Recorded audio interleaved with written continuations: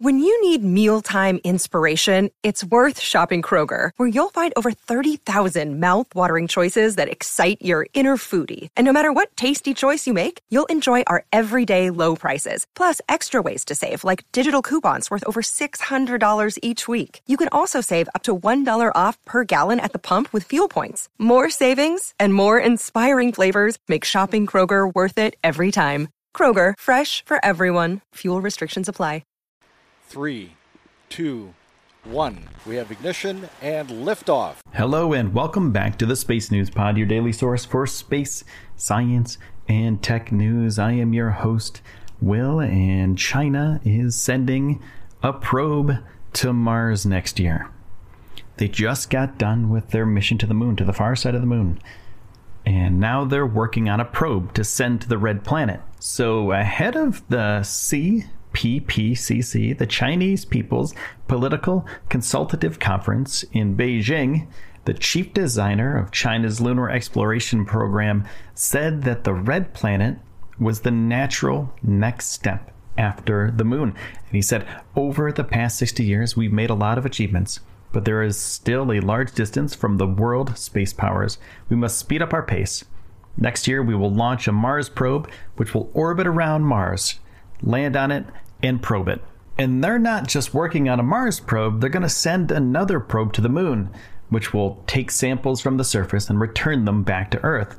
And if it's successful, it will become the third country to have completed that task, right after the United States and Russia. Now I'm going to take a quick break, and I'm going to pause for the cause, and right after this break, I'm going to get into some really cool news about NASA and SpaceX deflecting an asteroid. On to some more space news. NASA and SpaceX are going to be working together to deflect an asteroid. It's called DART, the Double Asteroid Redirection Test, and it will take flight placed on top of a Falcon 9 rocket in June of 2021 from the Vandenberg Air Force Base in California.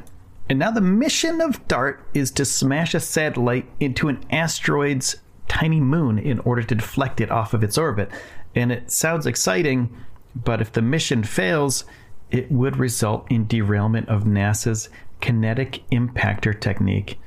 However, if it's successful, it'll provide very crucial data that will inform its deployment against an actual asteroid that's approaching our planet.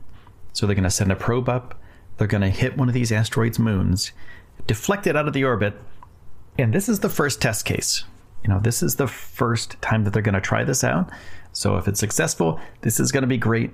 It's going to send us data that will tell us that, hey, this is possible. We can do it on a bigger scale, and we can do it for something else, not just a tiny moon. And they're going to smash into this moon going at around 13,500 miles per hour. And it's going to reach the target in 2022, and it'll be 11 million kilometers away from Earth. And this is really cool because this is a different kind of mission for SpaceX. It's not just transporting humans and cargo to and from the International Space Station. This is a scientific mission, and this could open up doors to NASA and SpaceX working together in different forms in the future. And this mission is going to be relatively cheap in the grand scheme of things. It's going to be about $69 million, including the SpaceX launch and the full mission. So $69 million compared to, billions of dollars for a Mars rocket. It's relatively cheap in that sense. It's still a lot of money, but for space, it's not bad.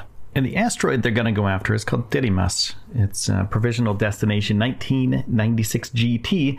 It's a sub-kilometer asteroid, and it has a binary system classified as potentially hazardous asteroid and near-Earth object of both the Apollo and Armor group. And this is really cool. So there's a Hera spacecraft, which is an ESA spacecraft, and its destination is the same asteroid as NASA and SpaceX's mission.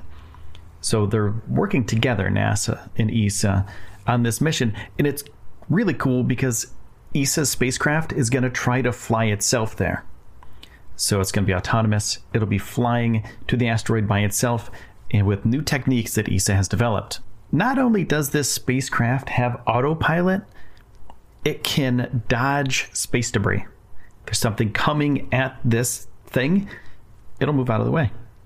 So it'll take flight alongside NASA's Asteroid Impact and Deflection Assessment Mission spacecraft. The ADA mission would focus on NASA's Double Asteroid Redirection Test, the DART test, as I spoke about before.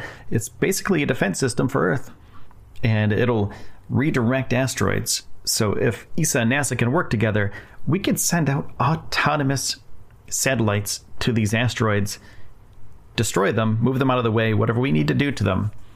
And, we're going to protect the Earth with these kind of technologies. It's kind of incredible. And this is where it gets really, really cool. So the Hera spacecraft, it's ESA spacecraft, it's going to detach from its launch vehicle and it's going to orbit around the asteroid, right? So it's going to be orbiting around the asteroid. And then the NASA probe is going to do its thing. It's going to deflect the moon of the asteroid. And ESA's Hera spacecraft is going to watch everything autonomously. And then it will swoop in and it'll examine the crater after the collision. So it's going to give us data about the initial collision from NASA spacecraft and also after the spacecraft does its thing and the aftermath of the collision. And this is self-driving like a Tesla. Well, not driving, I guess. Flying would be the best word for it, but it has similar systems to autonomous vehicles on Earth. So this is a really cool development, and I'll let you know all about it as it takes place and up to the days that it launches. And I want to say thank you to everybody who's been helping out on Patreon. You can go to patreon.com/Space News Podcast if you want to help and contribute. We have a few Patreon patrons right now, and it's really helped a lot. I've been able to get upgrades to the studio. I've gotten some soundproofing for the studio area, and it's helped a ton with the production values of the podcast. So if you enjoy the podcast and if you want to see it succeed, it only takes $1 per month to help with that. So go to patreon.com/Space News Podcast. And I want to say thank you for taking the time out of your day today to spend it here with me on the Space News Pod. My name is Will, and I will see you soon.